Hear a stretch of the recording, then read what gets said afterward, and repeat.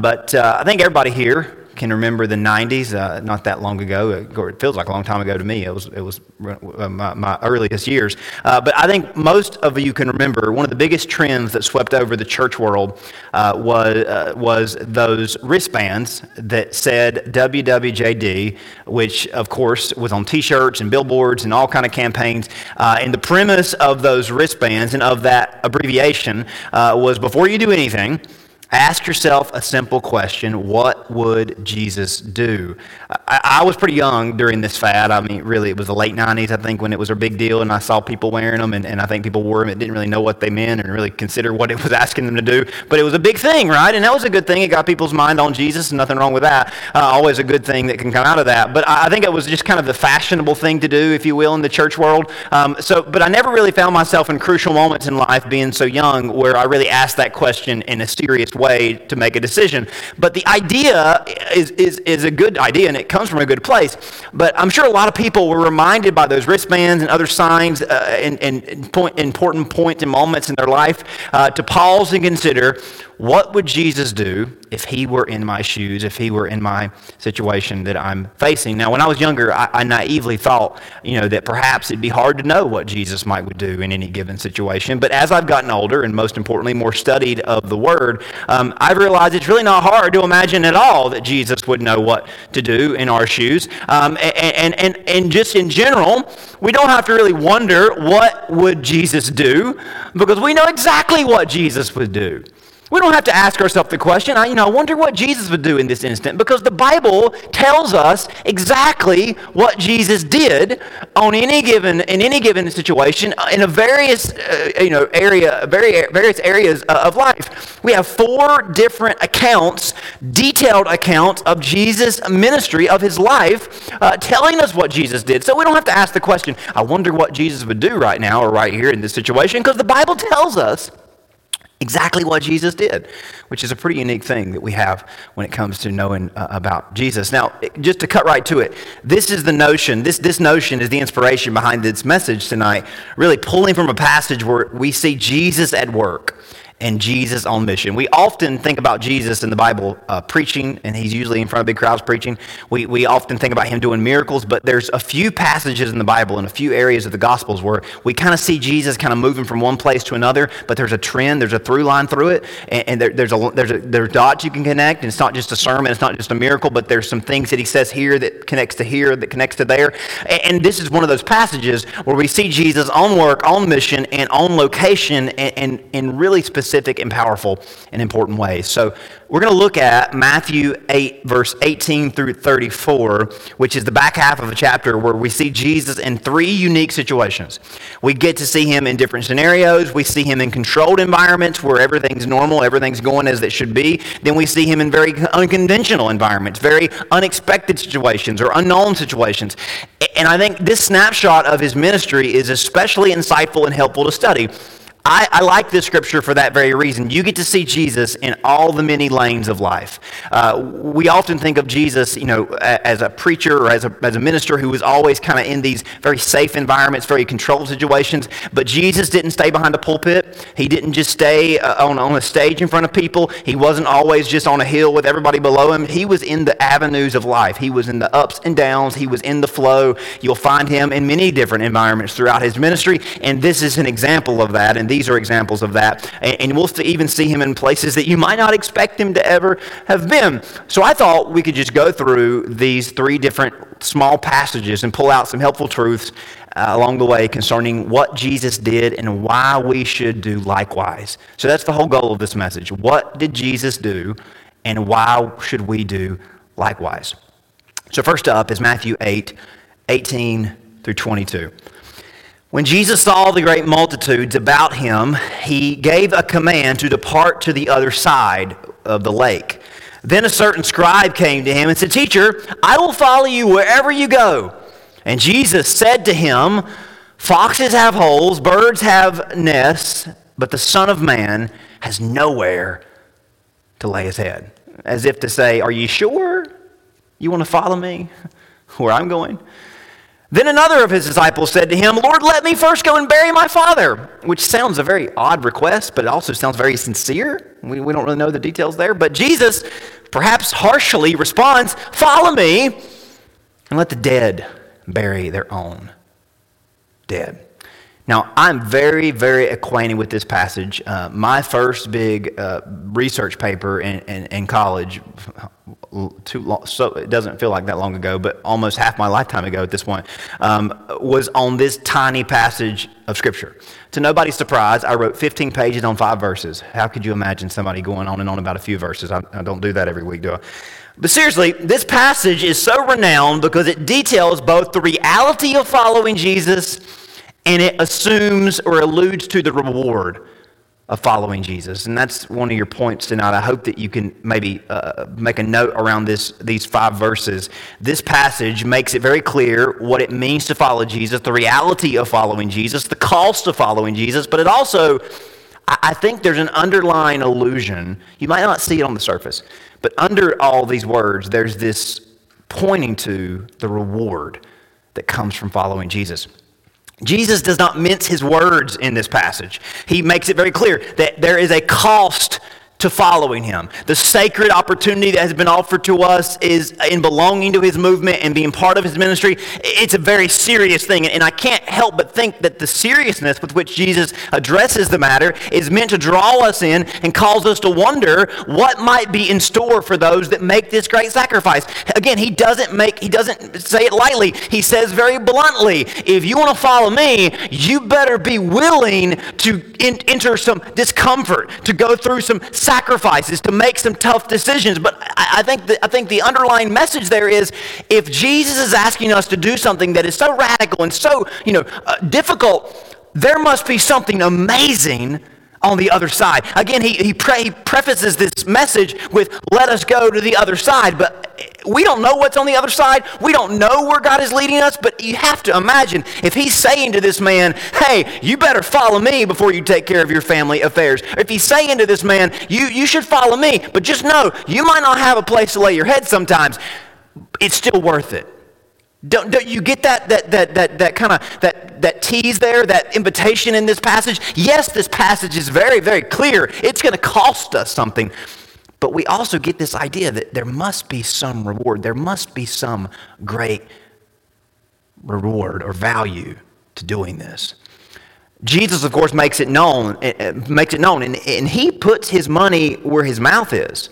When he says, follow me, and this guy says, I'll follow you wherever, Jesus doesn't live above his disciples. Jesus isn't asking us to do something that he isn't also doing. He puts his money where his mouth is, as it would always be. He always does that. But in this one, it carries a lot of weight. I tell you, I don't think there's any passage in the Bible that impacts how I conduct myself in ministry and should impact how we conduct ourselves in ministry and how we exemplify what it means to follow God and live for him and most importantly, represent him than maybe this one. Jesus is saying to us, hey, I don't have a place to lay my head at night. This isn't a luxurious walk. This isn't something where I'm on an easy street. A couple of years ago, there was a prominent megachurch pastor that was asked if Jesus would live such a high life as he and many of his colleagues do. And the man that was talking, claimed that, hey, if you really are a blessed person, then you would be living like me, and you would be on such a high and lofty place as me. But clearly, that's not the life that Jesus is exemplifying, right? Clearly, that's not what Jesus is saying that we'll experience, but more importantly, that's not the life that he was living, and that's not the road that he was walking. I remember being just 19 and spending weeks reading this passage inside and out, reading commentaries and dwelling on the words of Jesus. Foxes have holes and birds have nests, but the Son of Man does not have anywhere to lay his head. That doesn't sound like jet flying, Armani wearing, mansion living, right? Does it? It doesn't sound like that. It sounds like a man that was willing to give up everything because there was something greater to be gained at the end. He wasn't making them feel bad for having beds to rest on at night, but he was certainly making them wonder if they truly valued the call of discipleship and had their priorities in line with God's kingdom. I mean, just think about this. Jesus, by all means, could have taken advantage of the luxuries of this world. But he laid all those things down to show us that true blessing, true fulfillment is found in serving God, detached from any measure of materialism. This is not meant to discourage you.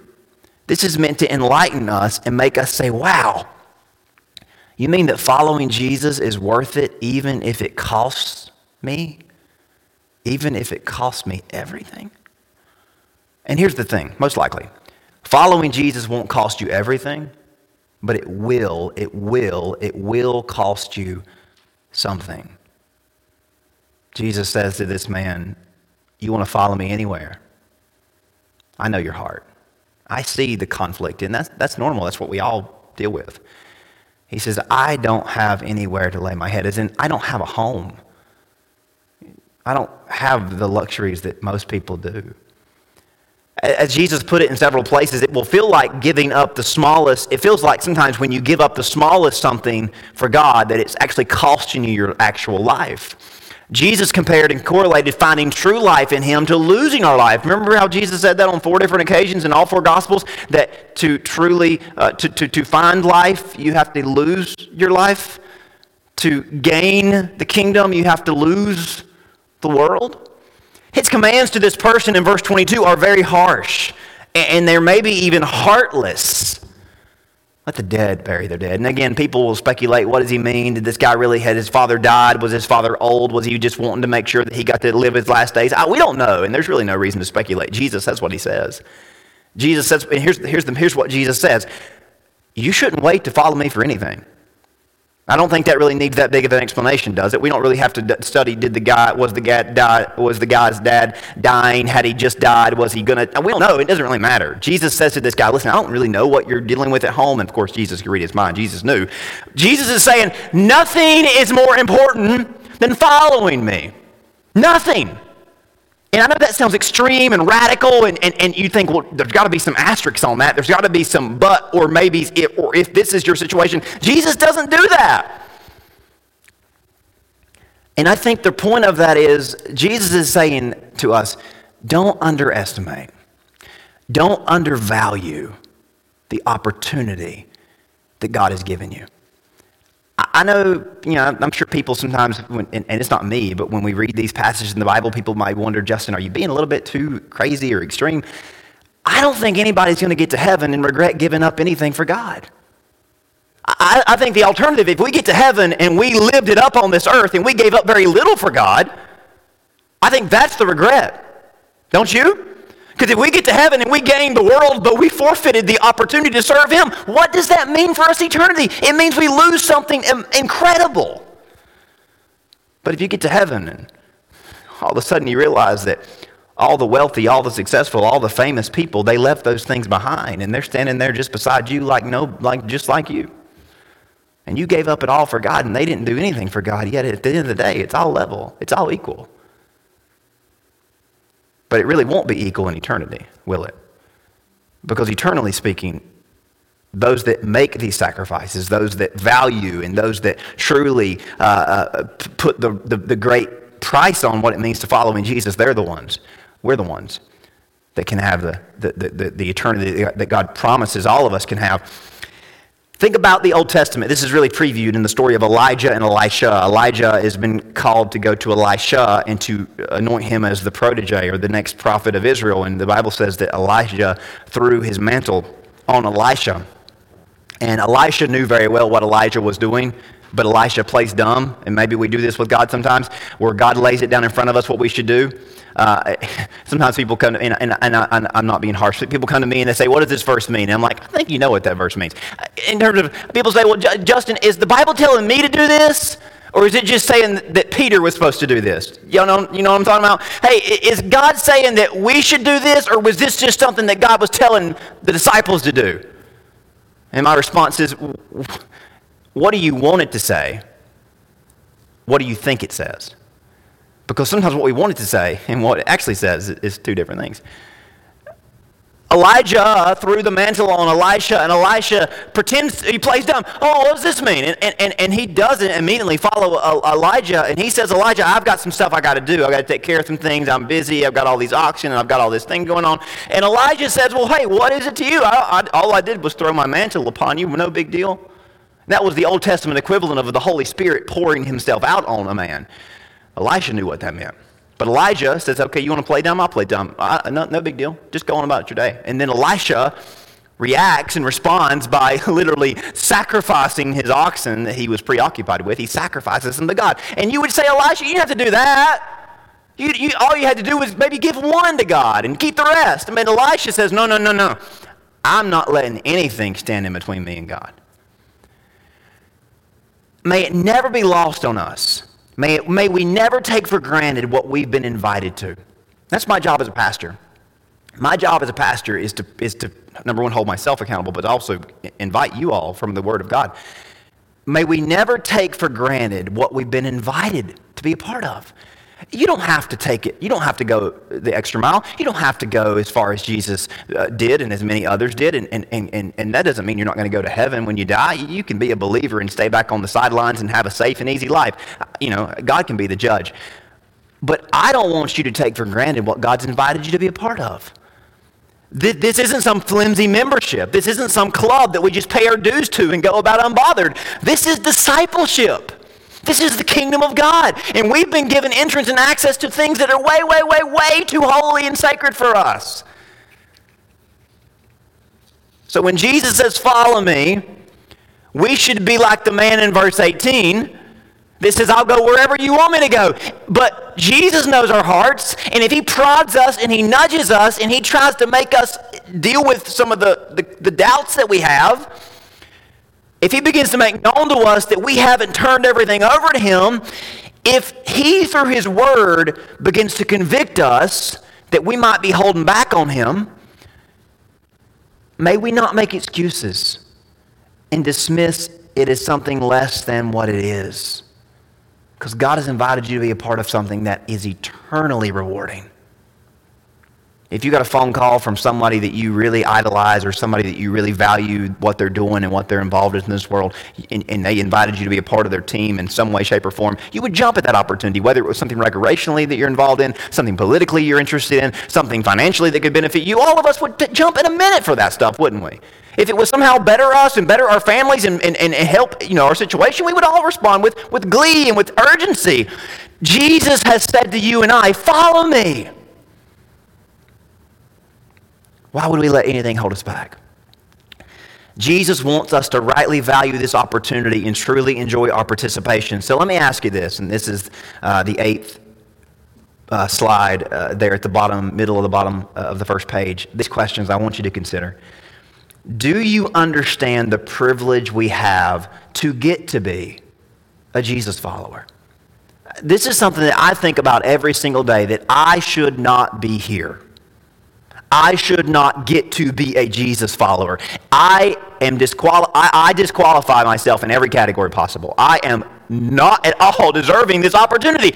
I didn't deserve this. I don't earn this. I'm not smart enough. I'm not good enough. I didn't work my way here. I have been given this privilege because of the grace of God and because of the blood of Jesus. Do you understand the privilege that is getting to be a Jesus follower? And does knowing Jesus and seeing him work in your life motivate you above all other incentives? I get it. We all like incentives. We like these little promises here and there. And God is so good to us. God has blessed every one of us. We have all sorts of material things that God has given us. And those are great things. God gives them to us. But the incentive above all incentives is you get to know Jesus and you get to see him work in your life. That's the goal. That's the prize. That's the treasure. You know why I ask you these questions and why we really can't move past those questions into the rest of this if we don't wrestle with the tension? Because these next two passages, we never even make it that far in ministry.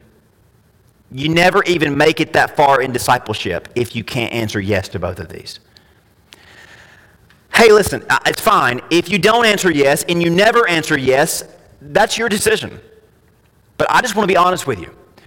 we'll never make it past verse 22 as God is leading us in discipleship. We'll never make it to the next steps of this walk of life, of following God. We'll never make it to the next step if we can't answer yes to those. So I just want to say to us, and just pause here, if your answers are no, be honest with God. And if your answers are no, and hey, you don't ever want to be, you don't want more than what you have, hey, that's your decision. And God loves you, and God's gracious to you, and He'll save you when you die if you put your faith in Jesus. But I want you to know this: God is not going to stop asking you to take a next step. And if any preacher or any church or any devotion makes you feel comfortable in saying no to those, you need to find a better preacher and find a better church and find a better devotional, because they're not wanting the best for you. It's a hard thing to ask those questions. It's even harder to answer them, honestly.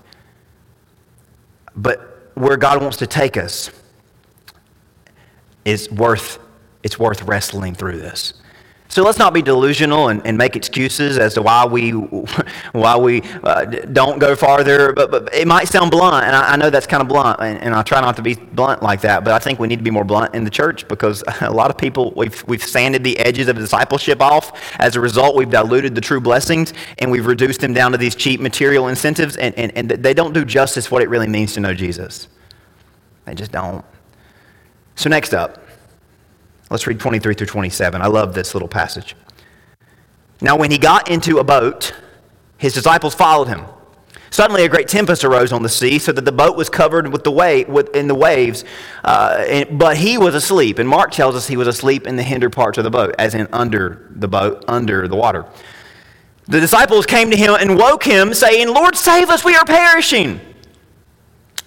But he said to them, Why are you fearful? Why are you afraid? Oh, you of little faith. Then he arose, and I love how Jesus is so nonchalant, so calm about this. He rebukes the waves, rebukes the sea, and there was a great calm. And the men marveled. Who can this be? What kind of man is this, that even the winds and the sea obey him? Again, let me say this. We never make it on the boat if we don't follow Jesus for the right reasons. You know who got on the boat with Jesus? I don't know everybody that got on the boat, but I know two people that didn't. You hear me? The guy that Jesus said, foxes have holes and birds have nests and the Son of Man has nowhere to lay his head. The guy that said, okay, I'm out. He didn't get on the boat. And the guy that said, hey, I got some things to do at home. I'm too busy with my family. That guy didn't get on the boat. Now, you might think, I don't want to be on the boat because that doesn't sound like a good place to be. But there's also a blessing at the end of that story that is worth being on the boat for, right?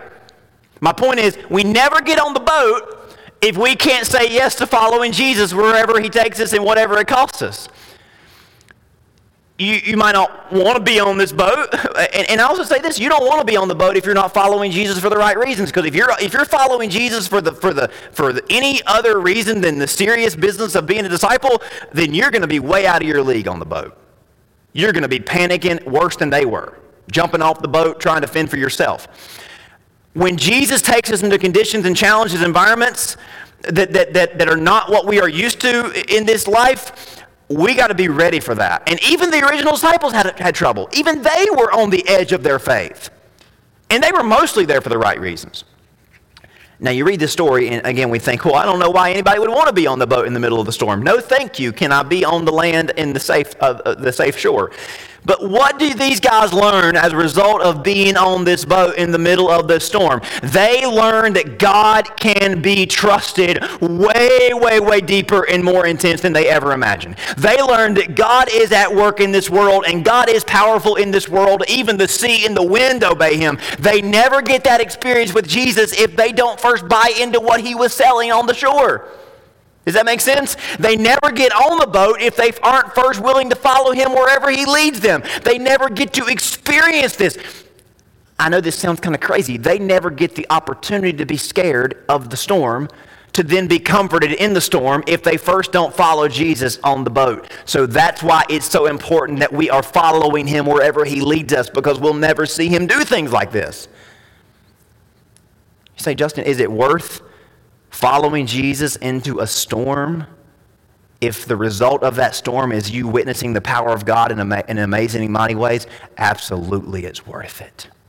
That's why the same Peter that's panicking here says in 1 Peter that it's a joyful thing to suffer for the glory of God.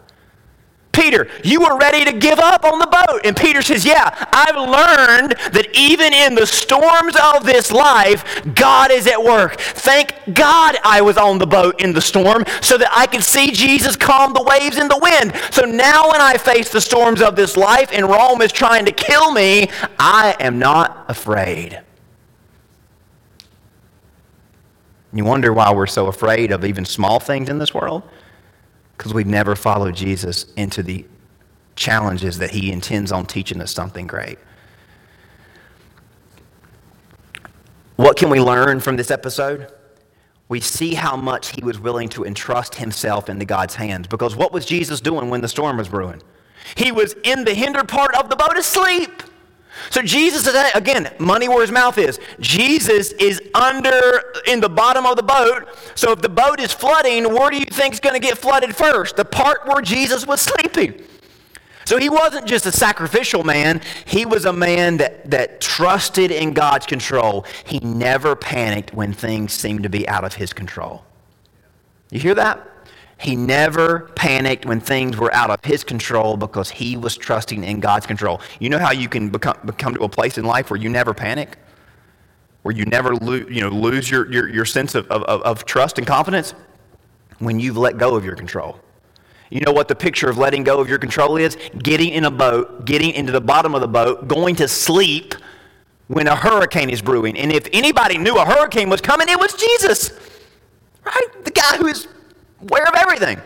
Yet he goes to, have you ever been unable to sleep because you've got too much on your mind and you're afraid, there's a storm coming literally, or maybe there's something that could, maybe you heard a noise and you think, I can't go to sleep, someone could be outside. And I don't blame you for being careful at home, right? But do you see the correlation there? We would probably not go to sleep because we're worried that we need to be awake and alert and aware. Jesus demonstrates faithfulness in God by going to bed in the bottom of the boat in the middle of a storm.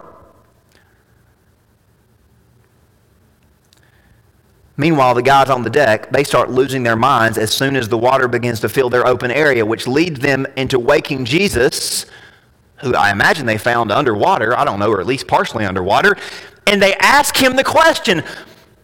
According to Mark's gospel, it's not here in Matthew, but in Mark's gospel, they ask him the question, Lord, do you not care that we are dying?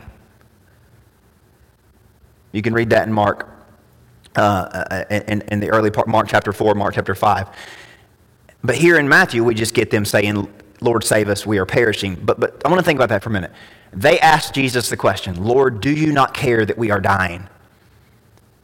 And what is Jesus' response to that question? Why are you afraid? Where is your faith? So they ask, do you not care, God? And Jesus asked, do you not trust God?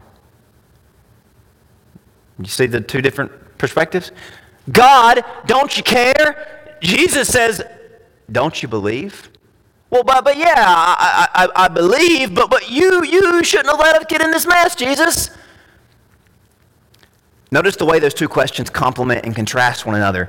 They say, Lord, don't you care that we're about to die? And Jesus says, don't you trust me that I came to give you life? Do you not care that we're about to die? Jesus says, don't you trust me that I came to give you true and abundant life? We ask God, don't you care? He asks, don't you trust? Which tells us again, Jesus is leading us to a higher brand of life, a higher plane of existence that we often settle for something much lower. Again, he's not a hypocrite in this instance. He's in the boat under the water. Think about that. He was resting in the stern of the boat being flooded while the guys up top were panicking. Completely opposites, right? What can we learn from Jesus? Sometimes it's good to push ourselves to go where God leads us and do what God tells us, especially when we don't feel like it. I know this kind of sounds, again, kind of blunt. If you wait for when you feel like serving God, you'll never do it. You won't. If you wait for when you feel like giving and serving and going and loving, you'll never do it. It's just like when you have to break your will. That's what fasting is. It's breaking your will. Fasting is saying to your flesh, you're not going to win. Fasting is saying to your body, I know you want this, but God, I'm going to say no to you so that I might discipline my spirit and discipline my soul and get myself aligned with God. So it's good for us to break the will of our flesh so that we might activate the Spirit, our sensitivity to Him, and our trust in Him. Does that make sense? If we don't push ourselves, we won't ever follow Jesus out of our comfort zones. And we all know what our comfort zones are. We won't ever go on the boat with Him. Church is a comfort zone in a lot of ways, and it's a good thing that you're here. You could be somewhere else, but Christians, this is not the sacrificial place. This is a comfort zone for many of us. Jesus is saying, I want to take you out of here on the boat with me to the mission field with me. And that's where the last passage leads us, verse 28.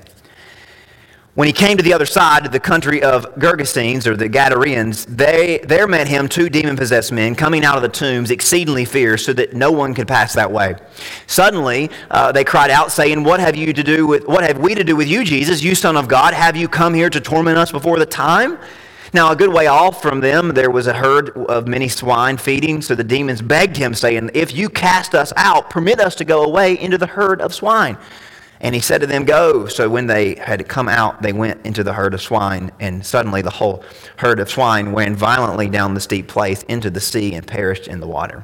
Then those who kept them fled, and they went into the city and told everything, including what had happened to the demon-possessed men.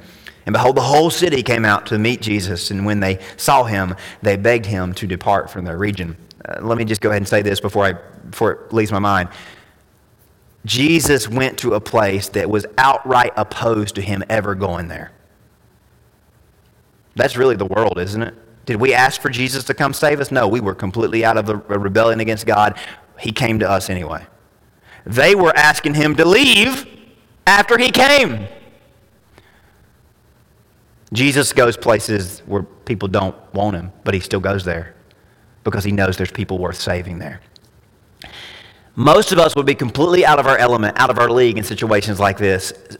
So much we could never even imagine a mission trip like this. Mission trips in modern context are vacations compared to that.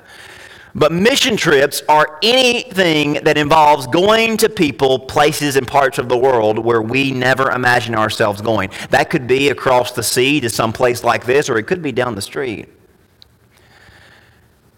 These will bring us into situations that make us feel way overwhelmed, but if we've already bought into the sacrifice of following Jesus, we've already suspended our disbelief and trusted in God's plan and got on the boat with him and endured the storm with him, we are primed and ready for encounters and endeavors for God's glory. If we want to see God use us to make an impact on our world, to see people literally possessed by demons find freedom and salvation, we've got to value the mission that God is inviting us into. We've got to cherish this opportunity above everything else, which means we've got to push ourselves and step out on faith more and more and more. I think it's a good thing that we ask ourselves. We should make goals for ourselves every single week. How can I step out on faith more this week? How can I push myself out of my comfort zone more this week? And it takes baby steps. Listen, if you're trying to diet, if you're trying to quit eating something or quit drinking something, you know it takes a little. You have to kind of wean yourself off of it because you can't. If you just quit it all of a sudden, your body's going to completely collapse. But when you're trying to lose weight or you're trying to be healthier, you've got to make little chip away at it a little bit at a time. And church, again, back to that breaking our will, back to that getting ourselves sensitive to God, we've got to set goals. How can I push myself to step out on faith? Because here's the thing. If we don't constantly push ourselves to step out on faith, it's why I talked a couple weeks ago about giving. People ask me, hey, how much do you give? I give until it hurts. And that's way past 10. That's way past the percentages that we put on it in our safe comfort zones. Go a little bit farther and a little bit farther and a little bit farther. You push yourself out of your comfort zone. And if you find yourself doing what you do for God easily without any conviction or any discomfort, then that tells me that you have let your flesh take over your spirit. I know that's a little bit, hey, Justin, has it got to be that extreme? I think it does. If we want to see the Spirit of God take over our lives, we've got to push ourselves a little bit more, a little bit more, a little bit more, so that we see God take us to places like this. We'll never get to a place like they were on the mission field if we don't push ourselves a little bit more every single week, every single day. Jesus went wherever God called him to go. He went face to face with whomever God called him to. And again, all this backs up and depends on the previous decisions. We'll never know what God can do with us and through us if we don't first believe it's greater than any alternative path we can take. We'll never know. You know the reason why, back to the subject of diet, you know the reason why most people quit their diets or their exercise routine? Is because in the moment when you're deciding if you're going to do it today, you think, you know what, I'd be happier if I just didn't walk or didn't run, or I'd be happier if I just ate the junk. And in that instant, we choose a different path. But we'll never know what God can do through us if we don't first believe that what He has for us is greater than any alternative we could settle for. God can use us to bring salvation to people who are considered without hope. These demons were fiercely in control of these people. And the same is true in our world today. People are hurting and they need a church that is willing and ready to do what Jesus did. These demons were literally preventing anybody from passing this way until Jesus came their way. So what will it be from us? Will we heed the call over our lives? Will we follow Jesus onto the boat? Will we go with Him on the mission field to Lord knows where and to whoever? It all comes down to our heart's greatest desire. And to wrap up, flip over a page to the end of Matthew 9 and listen to how Jesus kind of sets this up for us to have this final invitation. Verse 35 through 38, then Jesus went out through all the cities and villages, teaching in their synagogues, preaching in the gospel of the kingdom, healing every sickness, every disease among the people. When He saw the multitudes, He was moved with compassion for them because they were weary and scattered like sheep without a shepherd. Then having said to the disciples, the harvest is truly plentiful, but the laborers are few. Jesus sees a lost world, and what is his criticism? There just isn't enough people doing something about it. And then He asks us to pray a prayer. Therefore, pray the Lord of the harvest that He would send out laborers into the harvest. So Jesus says, you see all these lost people? You see this world that's hurting and broken and messed up and broken in every way possible? You see that world? Let's pray for God to send some laborers into that field. And at that moment, Peter and Andrew and John and James, they're sitting back thinking, whew, thought He was going to send us. You know what happens in the very next chapter? Jesus says, okay, thank you for praying. Guess who God is going to send into the harvest? You all. God answers your prayer immediately on this request. God, would you send laborers into the field? And Jesus says, God has already answered our prayer. And they're like, who's He going to send? Yeah. You think that was a trick question?